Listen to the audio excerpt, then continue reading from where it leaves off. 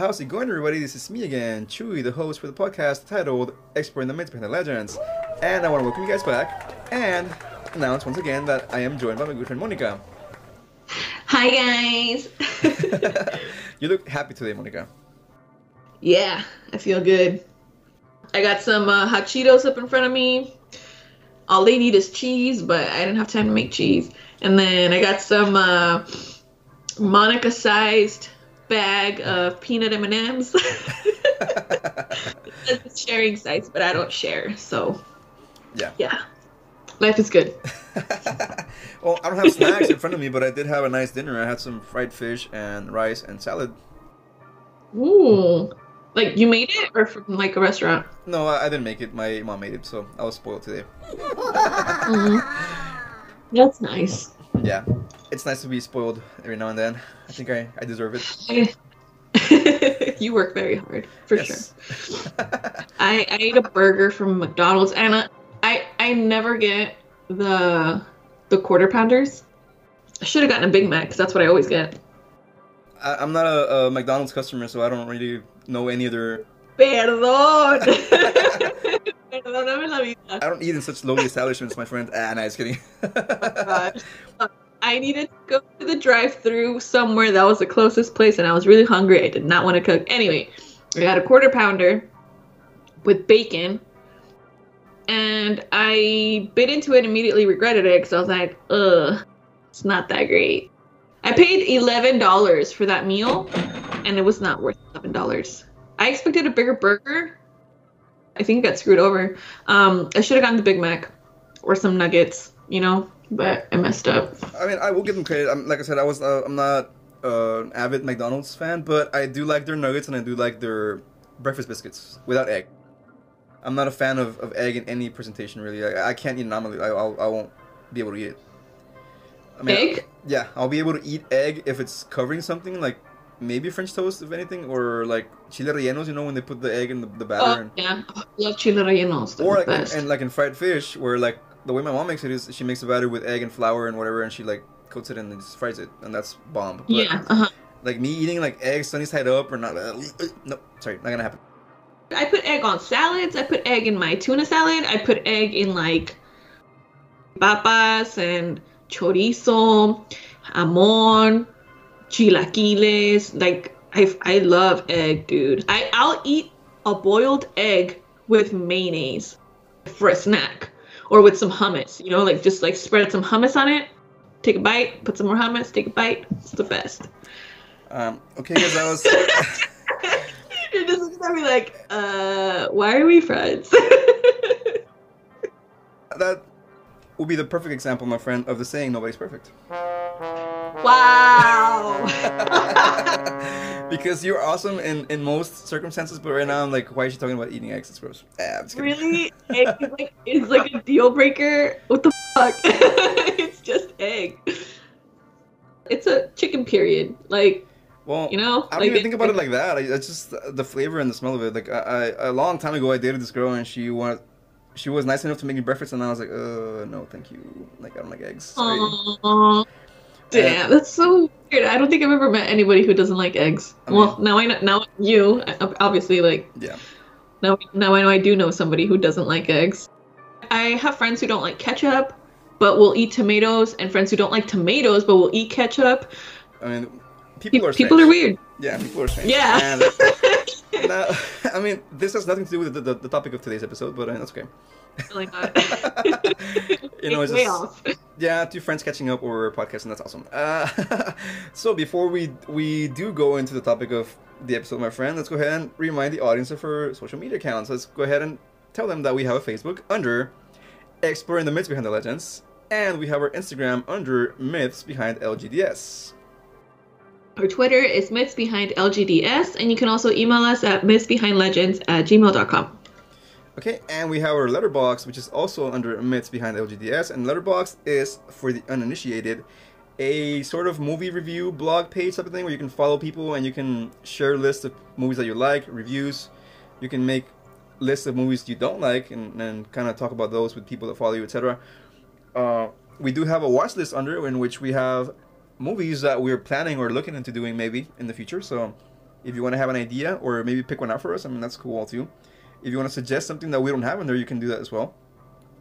So yeah, again, that's under Myths Behind LGDS and Letterboxd, and we have Monica's favorite time of the entire Ooh, episode. yes. Our official website / URL, which is under Myths Behind Legends.mailchimpsites.com. Yes. And we do like a little head dance, kind of like the. Oh yeah. Mm-hmm. One day we'll get video, and you guys will see what we do. Yeah, it's the next big thing. I don't know. It's gonna just shatter records, expectations. I mean, everyone's gonna want to do this step when the next time they're clubbing, you know, and it's just totally bomb. Whoa, you're really dreaming there. Well, I am drinking vodka tonight, so maybe that's why I'm.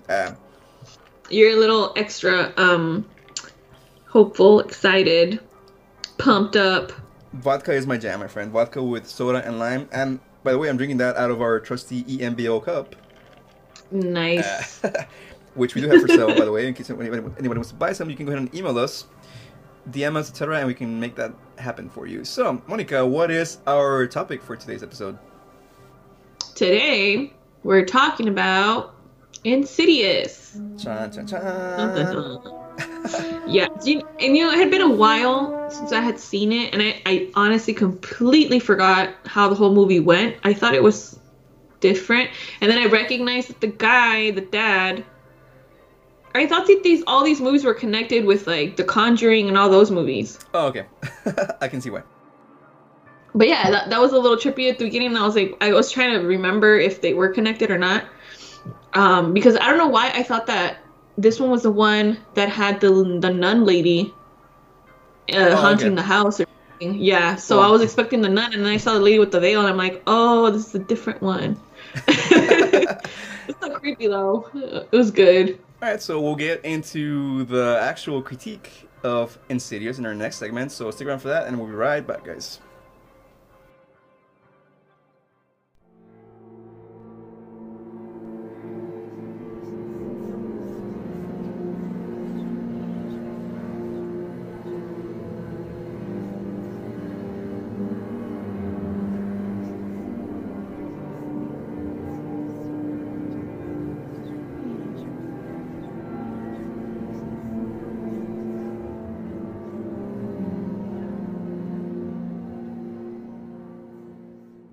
Okay, Monica, so going back to your comments a couple minutes ago where you mentioned that you confused these movies and you thought they were part of the Conjuring verse. I understand that because it's the same actor. The same actor that plays the dad in this movie is the one that plays the Warren guy in The Conjuring. Yes. And the nun lady does have some, I guess, visual similarities with the one of the ghosts in this movie. So, I mean, I actually saw this movie in the theater when it came out. And I think I was dating that girl that I mentioned with the eggs, actually. Oh, wow. Yeah, I guess that's why she came into my mind, because I remember watching this movie with her in the theaters. And that's hilarious. It had been the first time in a good amount of time that I had seen a movie that actually, it didn't scare me, but I was like, oh, what's, like, excited. I was looking forward to what was kind of like, I was at the edge of my seat, basically. Damn. So, this movie came out back in like 2010, I think, 2011 maybe. Was this before or after The Conjuring? I'm not sure. I think it was a little bit before. Oh, okay. I think. I would need to look that up, but I think it's a little bit before. And I really liked this movie. I liked it. I enjoyed it. I liked the story. I liked the acting. I liked the concept of it. It's a little bit different. Instead of a haunted house, it's a haunted person, so to speak. And they're astral projecting. Like, it's not even like... It's weird. It's a different, very interesting concept for sure. And actually, we're going to talk about astral projection in our academic segment today, my friend. So stick around for that if you're into that kind of stuff. So yeah, I liked this movie. I enjoyed it. I liked, again, the story, everything. I do think there are some things that didn't age too well, but overall, I think it's a good experience. Like what? Some of the visuals of the ghosts themselves, like the way they acted, they kind of just like sit still, and then they kind of like smile at you, and it's like, okay, that's a little creepy, but it's not like... okay, yeah. And to me, like, one of the scenes in particular that I didn't... I guess because I was already expecting, because I know what was going to happen, is when they move out of the first house into the second house, and it's like broad daylight, and the little kid ghost is like walking around and like laughing at her and everything. Yeah. At one point, that little ghost thing jumps out of a dresser. Closet. Yeah, or a closet or something. And the first time that I saw it, I was like, oh crap, like what is this? Like, I was actually like not. Well, I was scared. I mean, like jump scared. Yeah. But now it's like it's just a little boy in a like school boy suit. It's not though. It's like a man, like a small man. It's not a kid. The face is weird. And I forgot that this is where that freaking song is from. Oh yeah. The tulips. Yeah. I recently heard it on a TikTok. Some guys were fucking singing it, and I was like, oh, why is this such a weird song? I was like, I've heard it before. It's so creepy. I forgot it was from Insidious. I knew it was from a weird movie, but I just didn't remember which one. And but like he's like there dancing or whatever, and then like when he goes in there, when he pops out, he like because when you see him from far away standing by the clock, he looks like a kid. Because you can't really see his face, but then when he pops out, you can see his face a little clearer, and it's like a man. It's like a creepy looking guy. But yeah, that thing was that. See, it's been so long since I've seen it that I actually did get scared. I was like, whoa. When you saw the boots, I thought she was gonna open the thing, and he's gonna be there smiling at her, and then like run. I didn't expect them to come out of the armoire or whatever that thing was, the dresser thing. So I was like, whoa. There, that was startling. I mean, I guess I'm just being nitpicky. I mean, because I'm a big fan of this movie specifically, the first one. The sequels not so much, but I mean, we're not talking about those today. But I do like this movie, and I wanted to ask you: do you think the first house is scarier or the second house is scarier? I think the second one, for some reason, I don't like, because the other one's like bigger, but it looks more modern, I guess, even though it's like the outside looks older. But the other one, you could tell it's a little older because of the tiles in the kitchen and like the attic. I don't think I would ever get a house with an attic. Really? They scare me, dude. I don't even have a big attic in this house, but it doesn't have like, you know how some attics when you pull the string, the ladder comes down. Mine doesn't have that. I don't even think there's a string, but it's in my closet. That's creepy. Why isn't it in the hallway? Why does it have to be in my closet? What if somebody's up there and then like they come down while I'm asleep? I don't lock my closet door. I don't know. This is like really unnerving. When I first moved in here, I was like, why doesn't the attic open like regular attics do? and like I have a step ladder, but it's too short because the ceiling's really high. So I can't, and you have to actually push the little square up or down or I don't know, whatever, right? So I don't even know what's up there. I've never looked at it because I don't have a ladder that's tall enough. When my dad came over, I was like, if you can reach it, check what's in there, because just make sure that there's no fucking weird guy living in there. And remember in the beginning, I would hear noises in the house and like weird things were like happening. So I'm like, dude, what if like somebody lives in my attic? Attics have like a bad connotation to them. That's always where all the creepy stuff happens, where they hide bodies and like where there's rats. I hate rats. I don't know. I guess because I'm a horror fan, I actually would like to live in a place like that, like the first house, where they have like 2-3 stories and then they have an attic. I mean, I've always liked houses like that. Well, I like that. I just don't like the attic part. The house that I grew up in, when I moved here, I moved in with my aunt and my dad's family. They had a second floor, but it's only one room. Bedroom. It's a bedroom upstairs in the second floor. And then they also had an attic space. That place was always really hot because that's where the water heater was. Yeah. And it had no insulation whatsoever, so it was really hot. But I always felt something was there. I don't know why. How did you access the attic? Was it like... It was a door. It was like a door. It was a room. On the side of the wall? Yeah. Dude, my cousin had the same one. And one time, like, I don't know who hid in there. And, like, he was, like, scared because he said that he heard things in there. There were probably rats or something. But, like, he heard stuff, right? He was always scared of the attic. One time, he went in there, like, to explore. And he's like, look, it's like this. And then one of my cousins closed the door on him so that he couldn't get out. He got really scared. So ever since then, he was traumatized.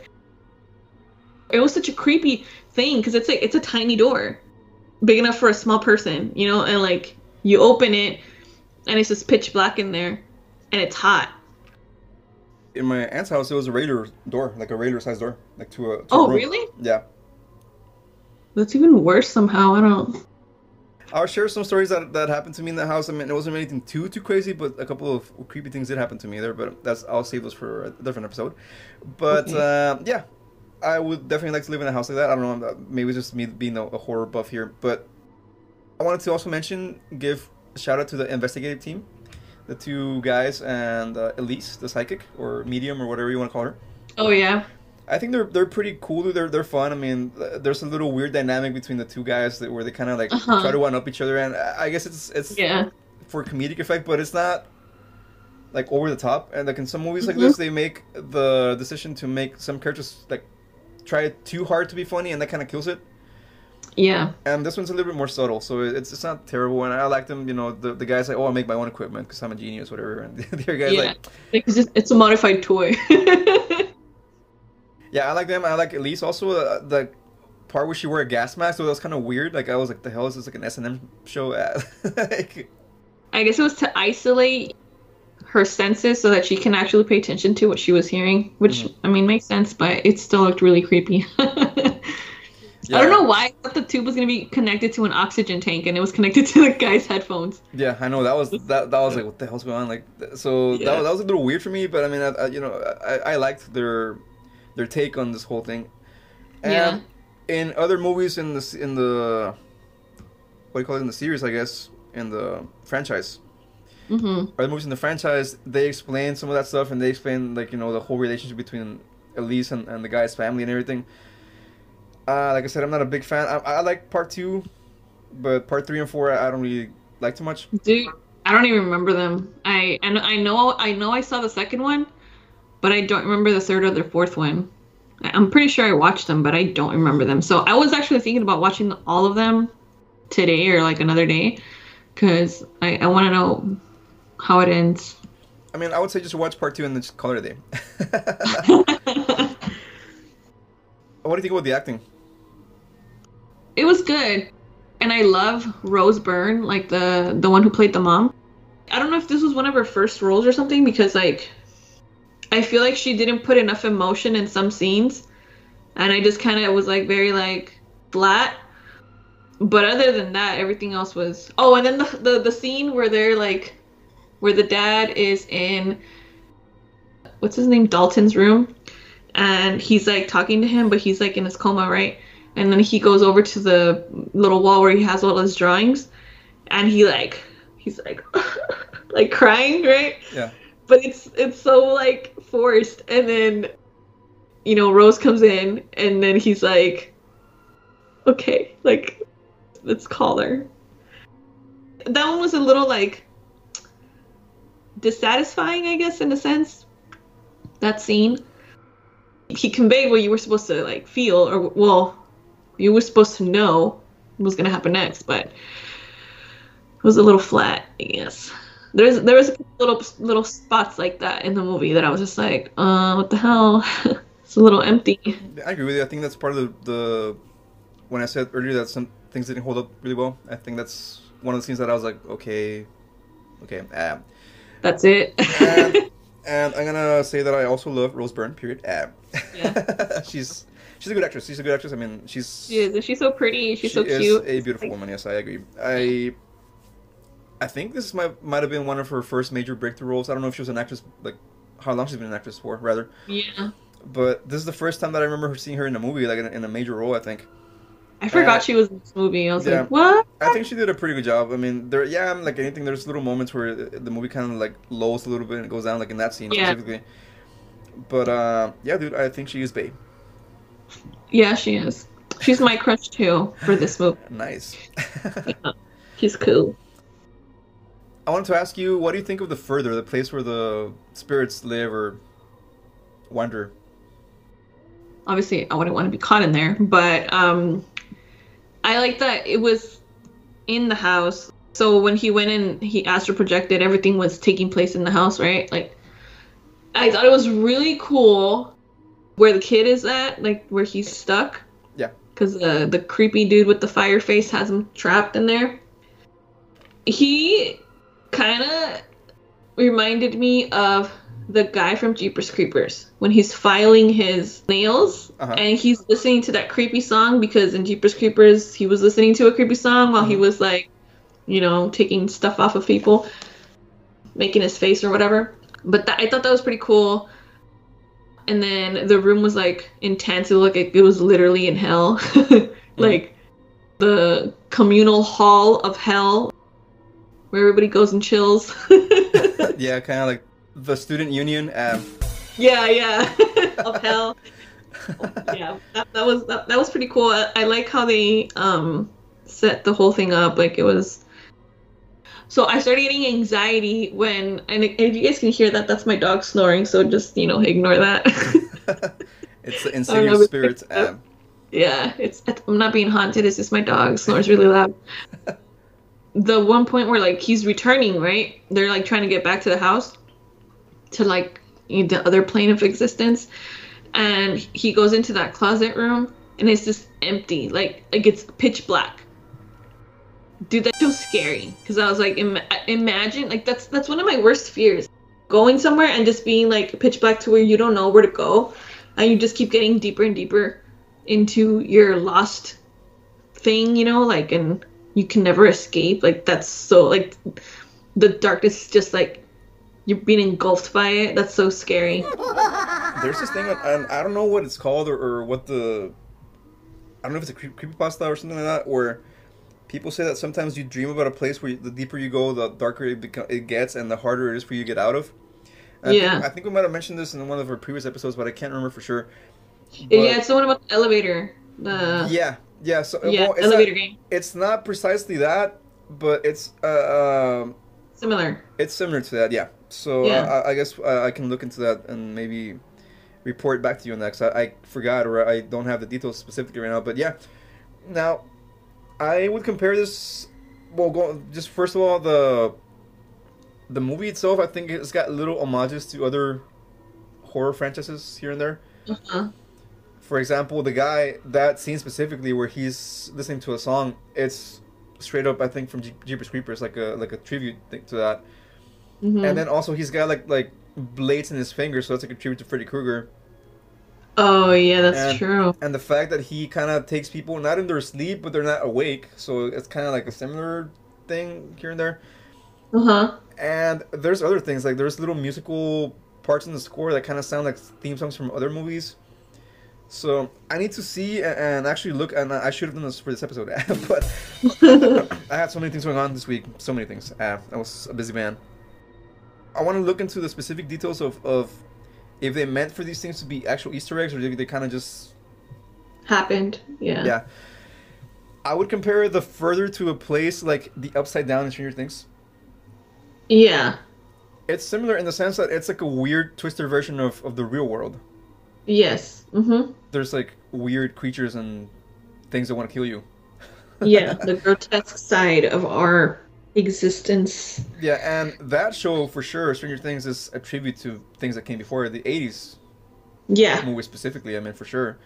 But I'm looking forward to season 4 of that, by the way. Dude, I can't wait. I'm excited. I think it might be the last one, but I'm looking forward to it still, because, you know, I've been waiting for too long. Yeah. So I wanted to ask you, we know, or we can look it up or whatever, because there's sequels now to this movie, but what did you think happened in the end the first time you saw this movie? Watching it this time was like, I was watching it for the first time again. I knew it wasn't gonna be the dad going back to his body when he woke up, because he was still talking with his old, you know, huntress, or whatever you want to call her, his old ghost lady, who was distracting him the entire time so that she can, you know, get into the body.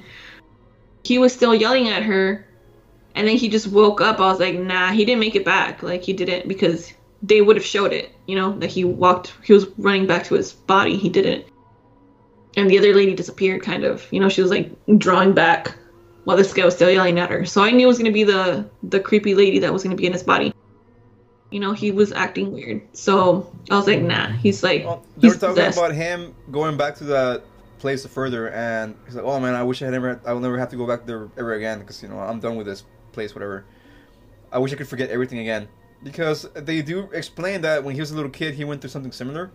Mm-hmm. As to his son, Elise helped him suppress his memories and forget everything that ever happened to him.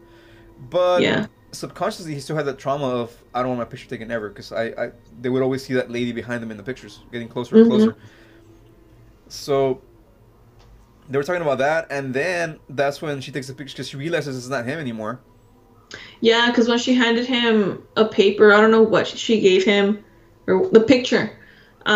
She saw it, but obviously we didn't see it, the audience, that the hands were weird. They were old, and obviously those are not his hands, so that's why she took the picture. And it was the lady, it wasn't actually the guy. I think, honestly, of course, it wasn't going to happen because this movie was good and successful and it made money for them. Uh-huh. But I think they could have left this as a standalone movie and it would have been cool. Yeah. That cliffhanger ending where the guy is possessed by this Uh-huh. spirit, and just have him like tell his wife, "Hey, I'm here with you," and just she turns around, and she like looks at the camera all scared. Like, what did she see that she was like, What happens in the second movie, and I'm not gonna spoil too much for people that haven't watched it, but and I haven't seen it in a long time. I think I've only seen it once because I didn't like it too much, or I didn't like mm-hmm. it as much as this one. For example, he gets accused of murder, the husband, Uh-huh. but he gets released because the fingerprints on Elisa's neck don't match his. So the cops conclude that somebody else broke into the house and killed Elise, but it wasn't him or something like that. So, and then the movie, develops with him trying to get rid of that spirit and stuff like that. So he knows that he's being possessed? Or somebody else is trying to get rid of the spirit for him? It's his wife, Rose. Oh, okay, okay. Like Mm-hmm. she knows that this guy is possessed, and so she's trying to find a way to get rid of it. Oh, okay. And of course, the spirit's trying to fight it. Right. So overall, what's going to be your score for this movie as a whole? And the units for tonight are going to be parasitic spirits. Sweet. I'm gonna go with 8. An 8? Mm-hmm. I'm going to agree with you. I was going to go a little lower. But I was going to do 7.5, but I'm going to go up to 8. Okay. Because I like this movie. I like it a lot. It's one of the, Mm-hmm. again, like the movies that the first time in a long time that I had been to a theater and I had been so enthralled by the story and caught up in the story that I was like, wow, this is a really good movie. Where a lot of movies in modern times tend to rely on cheap jump scares and this and that, and this one was kind of like the perfect mix for me. It's a ghost story. It's like a haunted thing, trope, whatever. But they have a paranormal investigative team. Yeah, which They, is cool. yeah, that's always cool in my book. I mean, those movies are always. Some like I like watching those movies. I mean, I don't like all of them, of course, but Yeah. that'll be a movie that I will want to see because I'm into that kind of stuff. And at some point, my friend, I do want to do a investigation. I So. know.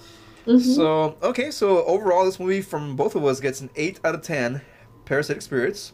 So, Mm-hmm. you got any final comments on this movie before we move on? No. No, just that I don't like addicts. So, that was our critique segment in Yeah. Insidious. And stick around because the next segment is our academic segment. And like I mentioned earlier, we're going to talk about astral projection.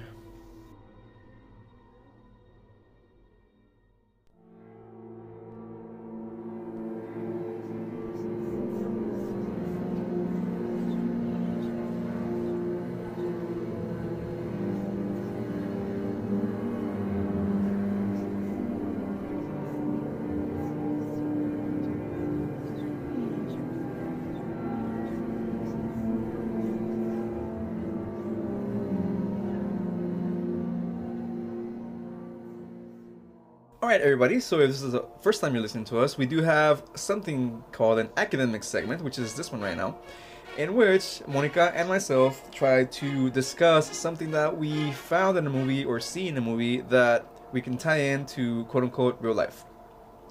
Okay.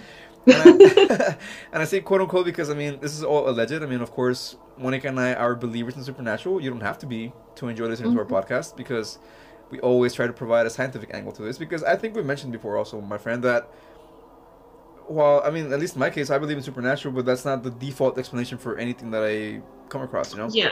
Mhm. So, perfect example would be like if I hear noises in my house, it's probably one of my cats. I don't think it's like a ghost or anything, right? Yeah. So, yeah. I mean, I go to be like, oh, it's a ghost, but then I'm like, nah, it's not. you debunk yourself immediately. Yeah, exactly. Like, I'm too boring. Okay, so now in the movie they talk about astral projection, Hmm. which I'll go into in a little bit. But apparently there is a distinction between astral projection and out of body experiences.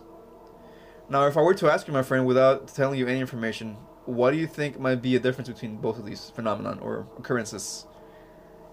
With astral projection, you're like exploring. You can visit different places. Out of body experience, what I think of is like you're just looking at yourself beside yourself. Okay. You're not actually going anywhere. All right, and that's partially true. I mean, according to the source that I found here, this is an article on a webpage called Healthline.com. They describe out-of-body experiences as accounts from people in which they describe feeling themselves floating outside of their body, Hmm. like you mentioned, or an altered perception of their world. And this basically means that they're looking from a different vantage point. So they're looking at their home or their room or people around them, but from an outside perspective. So it's not from their eyes, it's like from a Yeah. corner of the room or from the top of the room, for example. So like looking down at stuff, like it's kind of like when people have that whole thing where like they're dying in a hospital and they're getting like CPR done to them, Oh yeah. and they see their body being like Trying to be brought back to life. Yeah. yeah, by the doctors, by the medical team. Hmm. So basically it's a sense of that happening to you, and it's a very real according to their experiences. They account, or their accounts reflect that they feel like this actually happened. Like I saw myself floating out of my body as I was close to death, and I looked down and the doctors were like, giving me CPR, putting me in the respirator or whatever, and then they brought me back, so I came back down. According to this, they don't last very long. Now, if you have a medical condition, for example, like epilepsy, they're more likely to experience these types of things. But most people, if at all, have this happen to them maybe once in their lifetime. Right? Yeah. So it's a relatively rare occurrence. Now, they do have some possible medical explanations for this. So they have, like we mentioned earlier, epilepsy. Or they also describe extreme stress or trauma, maybe like some sort of PTSD, for example. Hmm. Migraines, cardiac arrest, so a heart attack, brain injuries, depression, anxiety, a syndrome called, I believe I'm gonna butcher this, but it's called Guillain-Barré syndrome, and it's basically an autoimmune disorder that causes your T cells in your immune system to attack your nerves. So it can actually cause paralysis in some people. Whoa. They lose control of their nerves, and it's treatable, but it's not always curable. Hmm. And also, they mentioned dissociative disorders. So, like what used to be called split personality, Mm-hmm. and it's now Hmm. called dissociative disorders in the DSM-5, I believe. I believe the world of psychology is now in the DSM-5. When I was in school, it was a DSM-4. They update this book every like 20, 25 years, maybe. Mm. I think, on psychological definitions and stuff like that. Now they also connect this to sleep paralysis. That's interesting because I want to bring that up later. Hopefully, if I don't forget. I've had that before. It's not fun. Near-death experiences, drugs or medication, hypnosis, brain stimulation, dehydration, electric shock, and also sensory deprivation. Would you ever do one of those tanks? No.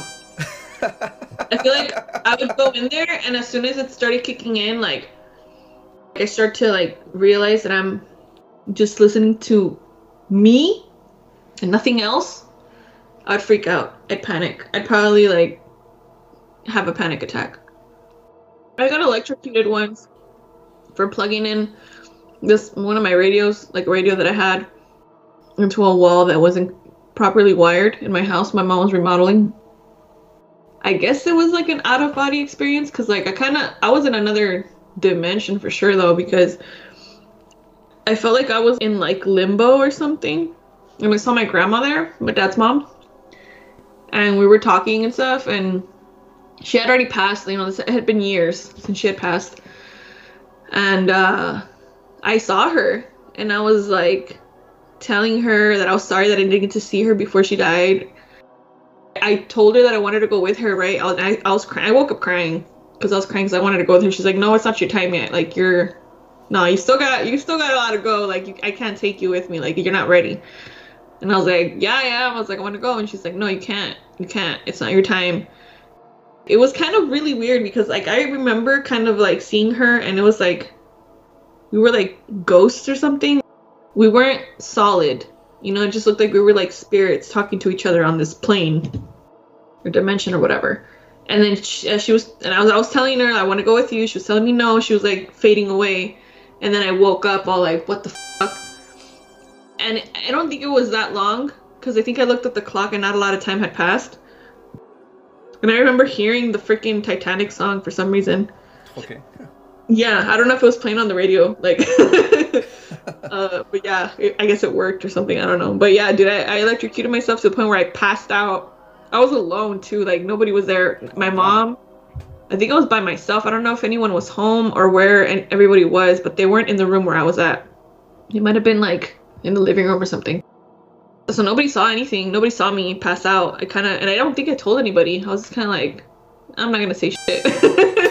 I'm gonna keep it to myself because I don't even know if what just happened was real or if I imagined it. I swear I freaking died for like a second or something, and I saw my grandma, and then I came back and I was like, fuck. They do say that time is relative sometimes, like when you're having an experience like that you feel like it's an hour but it's like a second or whatever. Yeah, so that's kind of what it was like. Yeah, because I felt like I was talking to her for a while, and then I just woke up, you know?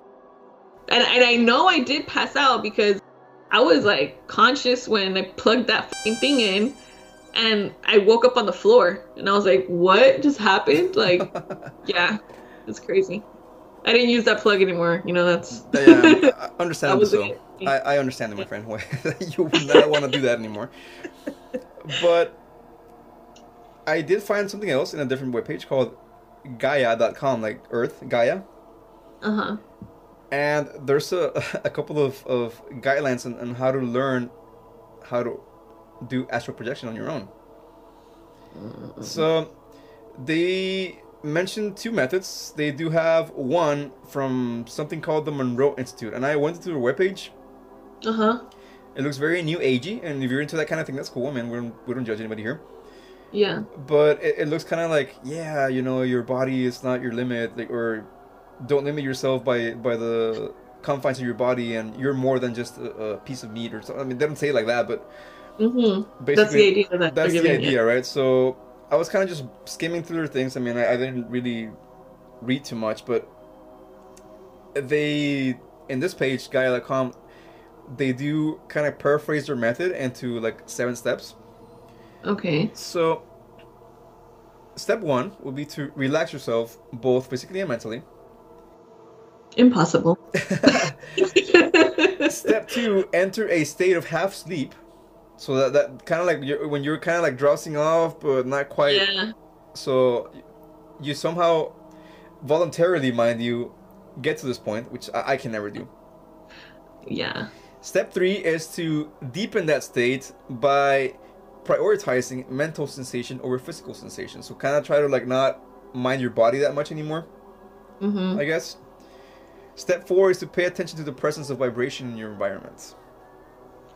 So I guess you're going to start seeing things vibrating around you, like the furniture or your bed or something. I don't know. Or feeling it or hearing it, probably. Yeah. Step 5 would be to incur that vibration into your physical body and relax into it, so you just kind of give into it. Right? And this is going to help your astral body get out of your physical body. Step 6 is to focus your thoughts on not feeling your limbs or torso and just kind of do it one at a time. So your hand, your arms, your feet, etc. And by step 7, you should have successfully feel like you're lifting out of your body, and you can do this with little to no effort at this point.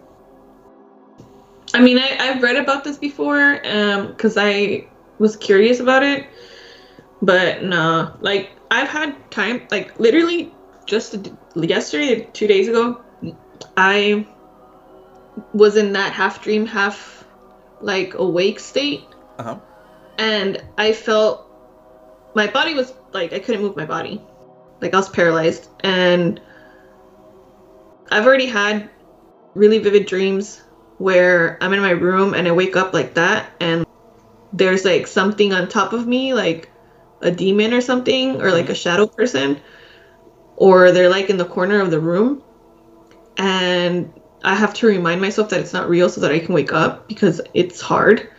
And literally like a day or two ago, I kind of like caught myself in that moment, and I was able to wake myself up completely before, because I could feel something bad was going to happen, or I was going to see something that I didn't want to see, and I was like, no, wake the fuck up, no, not today, not today. And then I went back to sleep, but I tried not to think about whatever, like about being in that state, because I felt like if I did, I was going to go back to it. It's scary, dude. I wouldn't want to like follow all those steps and then do it and then not be able to come back. I remember like I was having this dream that I woke up in my room. And I couldn't move, so it's sleep paralysis, right? I couldn't move, I couldn't breathe, like I was kind of like having a hard time, catching my breath. Yeah. And I could somehow see past the window.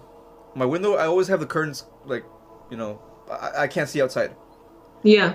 I don't like being able to see outside because that means that somebody can see into my room. Right. So I never open my curtains. Like, I always keep, shut everything out. But I could somehow see past the curtains across the street from my house. And I saw this man with a black coat and a hat with a briefcase looking at me through my window, through my curtains, which are closed. So I saw him and he saw me looking at him. And at that point, he like runs to my front, because the way my room is, I'm in the very front of the house. Yeah. And I live in a cul-de-sac, so it's a very chill street. There's nobody that comes in here that doesn't have to be here. Yeah. So across the street, we have another house, but that house, we face their side. Okay. So we don't face the front of their house. We face the side. So there's a fence. Yeah. I can't see into their property, and they can't see into ours because they have the fence. So this guy was standing in front of that fence across the street from my house, and he saw me looking at him from the window, and he saw me like do that, and so he runs to my front door, and he starts banging it like into my, and we have a gate, like a metal gate. So we have that, and then we have the main door, and then of course you can come into our house. Yeah. And he was banging through the metal gate, and he somehow like got through it. And so he got into my room, and I still couldn't move.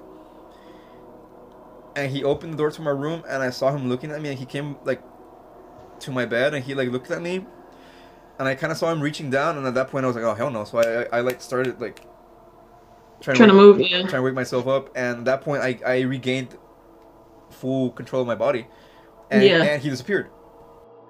That's crazy, dude. I want to call it a dream. I don't want to call it like an actual like.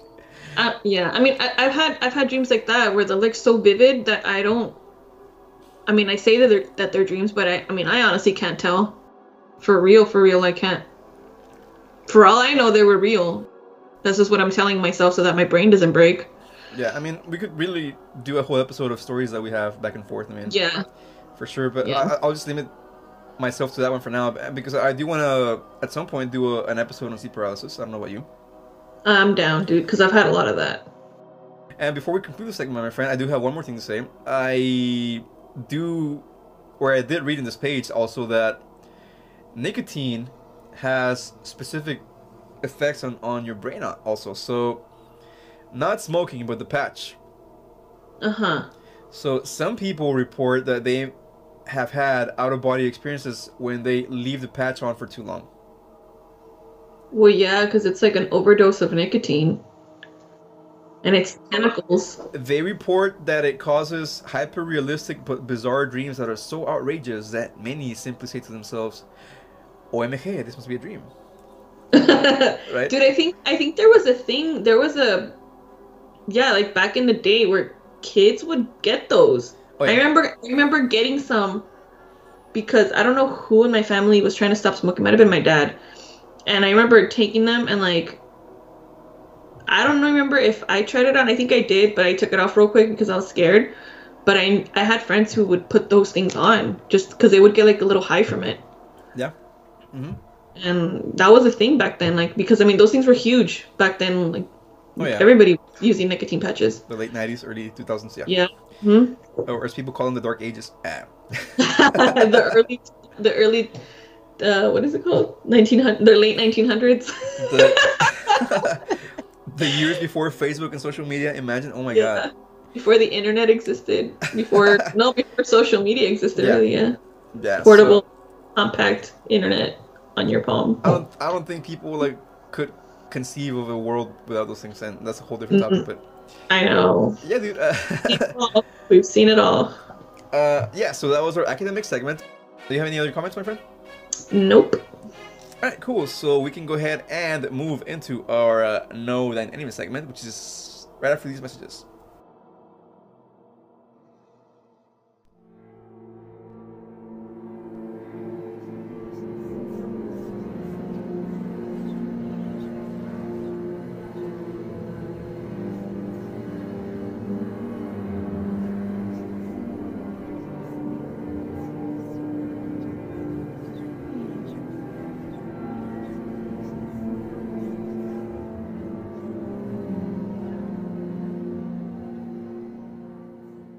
Okay, everybody, so our Know Thine Enemy segment is next, and in this one, Monica and I kind of dissect the villain of the movie and try to understand their motivations, their backstory, their origins, etc., etc., etc. So, Monica, there was a whole bunch of spirits or parasites or whatever they're called in this movie, and I want to focus on the main one, which is the red-faced demon. Mm-hmm. Because you could argue that the old lady is also like a main antagonist, but I think that was more of a setup for the sequel. Yeah. So I want to leave her in case we do decide to do part 2 at some point in this franchise. I want to leave her for that. So I want to focus on the red-faced demon because he's the one that captures Dalton's spirit. I mean, we see him chained up in this lair, whatever, you know. Mm-hmm. He has him trapped as a prisoner. Yeah, so the classification, we do have a system of classifying villains and devised by me. So this character would fit the spectral, demonic, or supernatural category. Yes. Because he is a demon for all intents and purposes. Mm-hmm. What about his backstory? You don't really hear too much about it, right? No, just that he's a really bad guy, and he's the closest to the kid to be able to possess him, basically. Yeah, and of course he lives in the further, like we mentioned, this place that Elise describes as the realm where the spirits live after they move on from life. And he's one of the most powerful ones there, apparently. Yeah. Now, his motivation or goal, would you say that it's basically to gain control of Dalton's body so he can carry out his dastardly deeds? Yes. He actually succeeds at some point. He succeeds for like a minute. Yeah, because he's like basically using the kid as a puppet to like wreak havoc. Yeah, and that one scene where the kid gets up from the bed, he's still like unconscious or whatever, but he's being possessed by this red-faced demon, and he slaps everybody around. Yeah. he manhandles everyone. He's like, not in my house. So one of the guys in the team, in the investigative team, he catches that in the video. Yeah. And you see him like behind the boy, kind of like moving his arms around. You mentioned that song. That's, I think, the hint of or like his little theme song, right? Yeah. Because the little man plays it, you know, when they're in that second house. that weird guy plays it and he's dancing, super creepy. And then we hear the demon guy playing it in his lair. And that's like his like favorite jam. He's going hard on his like filing his nails and shit and jamming out to the song. That's his ins mode song. It's so creepy, dude. That song is so scary. I think a lot of old timey songs are like that. Yeah. It's just like the way that the sounds involved in it, like the distorted, like I don't know if it's because like how things were recorded back then, right? Like the technology that they had, it would warp the sound. Yeah. So the warping is what makes it creepy. Yeah, especially if you play it in slow motion. Yeah. In a dark room. Thank you. So yeah, that's like his calling card, I guess, is the song. And of course, you'll hear disinvited voices. There's one scene in the beginning, or towards the beginning of the movie, where Rose Byrne hears a voice coming from the baby monitor. Yeah. And some stuff happens to move around. I mean, doors open and shut by themselves. I think that's some of his little signature moves that he's walking around the house. And as far as his abilities, I think the only thing that I was able to find is that he becomes more powerful as the spirit of Dalton is spending more time in the further. Yeah. Because he's losing the connection to his body, to his meat suit. Mm-hmm. So this guy gains the ability to cross over into our world more easily, and you see that when he controls the boy in that one scene where they're doing that little silence thing. Yeah. And I guess as far as weaknesses go, we can say that he needs time for this to take place. He can't do it like immediately. He needs to wait a long time because he's not that powerful. Mm-hmm. We see that there's a time lapse of, I want to say, 3 months. Yeah. Between when the boy goes into his state, the coma state, whatever, and the first creepy things start happening. So I want to say maybe about 3-4 months happen overall through the course of this movie. Yeah. So it's a long time, dude. It is. I'm just waiting for a chance for you to like become powerful enough to gain possession of this kid. Homeboy was really set in his goals. He was very focused, determined. I mean, I guess when you're a demon, time is like 3 months is like a second. Whatever. Time. Yeah. Yeah. True. Now, what is your opinion of the red-faced demon as a character? Like, do you like his design? I mean, yeah, I just don't. The hooves. I think I could have done without the hooves. I get that he's a demon, but it just kind of made me think of like the devil, which maybe that's what they wanted to make it creepier, but I don't think it was necessary. I think he's like I mentioned earlier, a weird mixture of like Freddy Krueger and the devil, and like because it does look like hell, and the hooves especially, and then of course the blades in his fingers and everything. I think he looks scarier in the sketch the guy made when they're doing that seance thing, or when she's like telling him how to sketch him. Yeah. He was scarier when the mom of the guy was describing him. At first I thought that his claws were like part of his body, not like little jewelry that he put on. Like a blade, like a finger, or a glove. A finger. A glove. Yeah, so what do you think he would have done if he was able to possess Dalton permanently? Kill the entire family. And then they wouldn't have been able to explain it. Kid would have gone into an orphanage where he would have killed more people and become like a serial killer. Chan chan chan. Mm-hmm. That's an interesting take on this. No, I mean that. Like, blame the little kid. Yeah. They're gonna be like, no, a child could not murder his entire family, not that young. I mean, his fingertips or his fingerprints are on the blade, and he's covered in blood, but it wasn't him. There's no way he could have done this. I think he would have done that, but I also think he would have probably opened the portal for these people to come, or more spirits to come through. That too. Because you see them at some point, they're all kind of like trying to mob the family. Yeah. They're all trying to come into our world, and I think if he had been able to possess Dalton permanently, he would have been able to open some sort of portal to this realm and allow more of his bros to come over and wreak havoc on the world of the living. So, how many skulls in the scare meter does this villain get, my friend? I'm gonna go with 7 because he's a real threat. I want to say 7 as well, only because it takes forever for him to become powerful enough to Yeah. to cross over. Mm-hmm. So yeah, that's cool. I mean, that's one of the first times that we agree on the score, I think. I know. Usually you're like, Rare usually thing. you're like, I give this guy a 2, and I'm like, dude, a 2? I give this person like an 8, and then or the opposite, or like I go really high and you go really low. We're like polar opposites usually. So that's cool. I think it's a cool thing that we agreed on this score, my friends. So, any final comments on the red-faced demon as the enemy of this movie? Nope. I would never want to see that thing in the corner of my room. For sure. I think the design was one of the things that didn't age for me as well, or that didn't age well for me for this movie. Uh-huh. Yeah. I mean, he still looks creepy, but I mean, me being 10 years younger back then, I was like 26 when I saw this movie. I think I was still like, like, but now I was like, eh. So Yeah, I wasn't that scared of the guy. I was more scared of like the other ghosts. all right, so that was our Know Thine Enemy segment. Hope you guys enjoyed that. If you have any other comments, questions, suggestions about this, you can go ahead and email us, get a hold of us, and let us know your thoughts. And we'll be right back with the closing remarks for our episode after this break right here.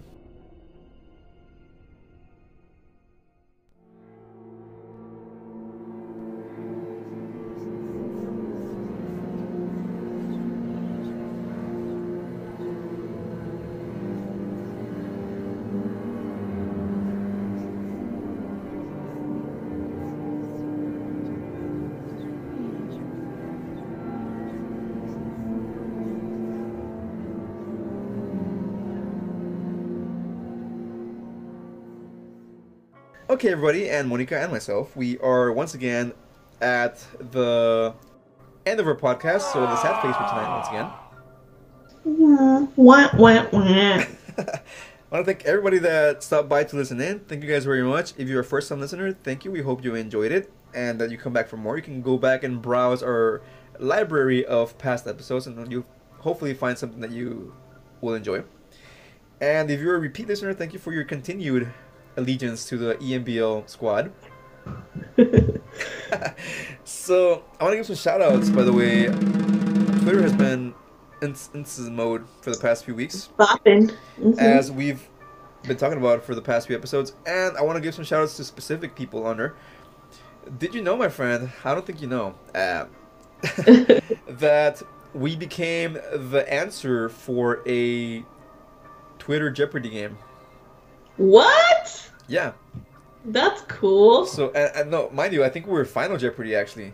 So Wow. that was like elevated status. So a user by the name of Sudden BWBS, they're also a podcast, I believe. But they kind of do this thing where like they kind of try to get people involved and promote shows and everything. So he asks questions in the style, or he gives answers rather in the style of Jeopardy, and the one that gives the right question wins, and they move on to the next round, right? So we were actually the question rather to their nice. answer on their Twitter Jeopardy game. So that was fun, dude. That's cool. Yeah. I mean, I can't thank that person enough because that made my day when I saw it. I was like, my life's complete. Oh. So thank you very much. I do believe we might be giving them some stickers just for that. Good. So yeah, I want to run that by you, by the way, before I do an executive decision on this. But yeah, so we'll be sending them out stickers in their direction sometime soon. So yeah, thank you very much for that mention, that shout out. It was awesome. Yes. We may not sound excited, but I mean, I'm a little drunk and she's a little not sober also. But we are beyond excited. Thank you very much. Yeah, for sure. And thank you so much, guys. some other accounts on there that have been retweeting our stuff, liking our stuff, and they've been really supportive so far. Manic Pixie Weirdo Podcast. Nice. We have another podcast titled Around Here Podcast. They're actually close to us, or to me. They're somewhere, I think, in the Houston area, if I'm not mistaken. Oh, cool. And Also, Pixie from Next on Stage 1, we got her stickers on the mail the other day. Yeah, I'm gonna be getting those when I go visit. Yeah, so I actually made a post on Instagram about that. I put one of those in my guitar pedal board, so it's like in this aluminum Uh-huh. case that I put my pedals in, that I carry to my gigs. So that's cool. Nice. And I put another one in my workstation, so I have the sticker right there, like next to me right now, actually, as we're speaking. That's cool. And yours, my friend, will be in your possession when you visit me Awesome. in a few weeks. So thank you, Pixie, for that. That was awesome. We appreciate your stickers.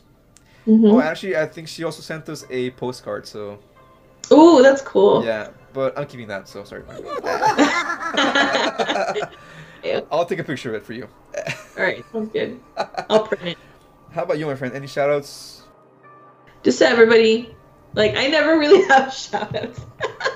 I know, dude. But, just everybody that's already listening again, thank you guys. Keep listening. Share. And let us know if you guys have any suggestions, anything you want to listen to, like specific movies, stories, and we will get right on that.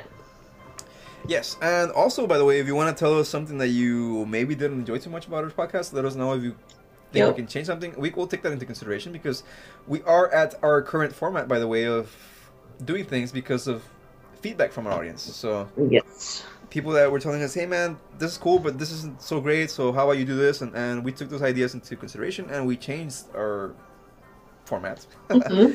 Yeah. to the point. I think we're at a good point right now, like the way that we're doing things. I do still want to incorporate video at some point, my friend, so Yeah. I wish I was a technology wizard, but I'm not, so Yeah. I need to get on that. We- Alright, so let's go ahead and remind the audience, Monica, once again, of our social media accounts. We have our Facebook under Exploring the Myths Behind the Legends. We have our Instagram under Myths Behind LGDS. Our Twitter is Myths Behind LGDS, and you can also email us at mythsbehindlegends@gmail.com. Okay, and our letterbox is under Myths Behind LGDS, and that is, once again, a movie blog type of place where you can review movies. You can share those reviews with the followers. You can make lists of movies that you like, that you don't like. Movies, I mean, you can make a list about anything, really. Make movies with a certain actor that you like or don't like. Mm-hmm. We do have the watch list there, so if you want to give us a suggestion to put in there, if you want to pick a movie for us to review, we can do that out of the ones that we have there. And Monica's favorite time of the whole entire episode, it's once again our website URL, which is myths behind legends.mailchimpsites.com. Woo! So that is our website. On there you can find a whole bunch of different things. You can find a picture gallery, pictures that I took from the internet and edited to make them creepier. I mean, I did take them from a royalty-free page, so I'm okay. Mm-hmm. I'm not claiming any of those pictures of my own, mind you. I just changed a couple of things, like the color schemes, or added some filters, or... Yeah. I have no idea what I'm doing. I'm not a Photoshop guy. I use this program called, and this is a funny name for a program, it's called a GIMP. Mm-hmm. But the Wow. if you ever see Pulp Fiction, the GIMP is like this guy that dresses in like leather and like... that's not what this is. This program that is called GIMP, the logo is like a little puppy or something, like a dog or something like that.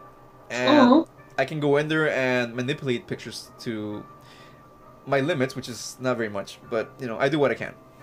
Mm-hmm. With my limited knowledge and of both photo editing and this software, because this software is pretty cool, dude. I mean, I don't think you can do everything that you can do in Photoshop, but it's pretty close, and it was a free program, so Nice. I mean, it's awesome. The time has come, my friend, to ask you for the hint of the next episode. By the way, I was completely forgetting that this is the season 3 finale, my friend. Dang. We are at episode 39. How do you feel? I don't know. Accomplished. Can't believe this is season 3, right? Yeah. Damn, dude. It's crazy. Time flies. Yeah, we're doing 13 episode seasons to keep them a little bit shorter. I mean, mind you, our episodes are like over an hour long, so you still have Right. like 20 hours of content per season. So yeah, dude. I mean, I can't believe it's been going on for this long already, and I feel like you. I feel accomplished. I feel like we are finally at what I envisioned when I first started this podcast with you. Mm-hmm. This is kind of more what I had in mind because in the beginning we're kind of like still trying to find our footing, I guess, kind of trying to figure things out. And I feel like that wasn't really us Yeah. as far as the way you and I talk because we're kind of trying to do it like more formal Yeah. and more scientific and like more like documentary type of style, I guess, like PBS. Mm-hmm. And that was cool and everything, but I felt like we weren't like being ourselves as far as commentators or anything like that. So the way you and I talk in real life is the way that I think we've gotten to this point.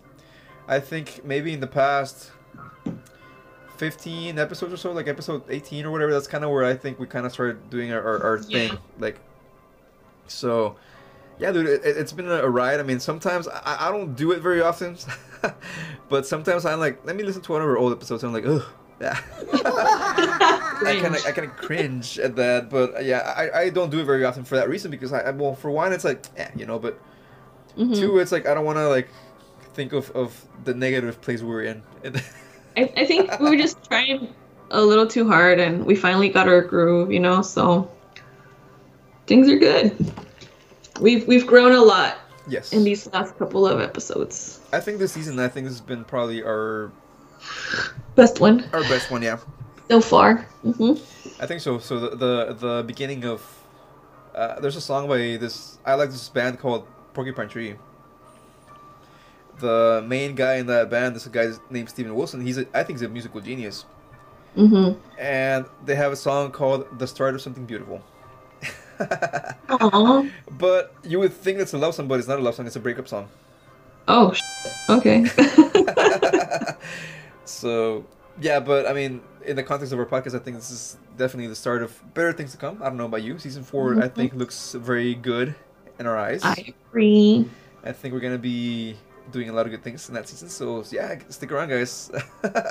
But going back to the hint for the season 4 premiere, what are we doing, my friend? Well, this one's about a man who lives in a castle, right? Well, yeah, he does. Okay, there we go. That's a little bit generic, but I think people would have an idea who this guy is. Yeah. Yeah, it's a classic, guys. A classic. Intent. I like this movie a lot. Okay. It's one of my favorite movies, I think, of all time. I haven't seen it in a really long time, so I don't remember it at all. I own the DVD, bro, so, I mean... Dang. Real fan right there. That's a lifelong commitment there. So, that was our episode tonight, my friend. Any final comments on Season 3 or this episode in general? No, but it was a good movie. It really was. Insidious, yes. I definitely recommend it.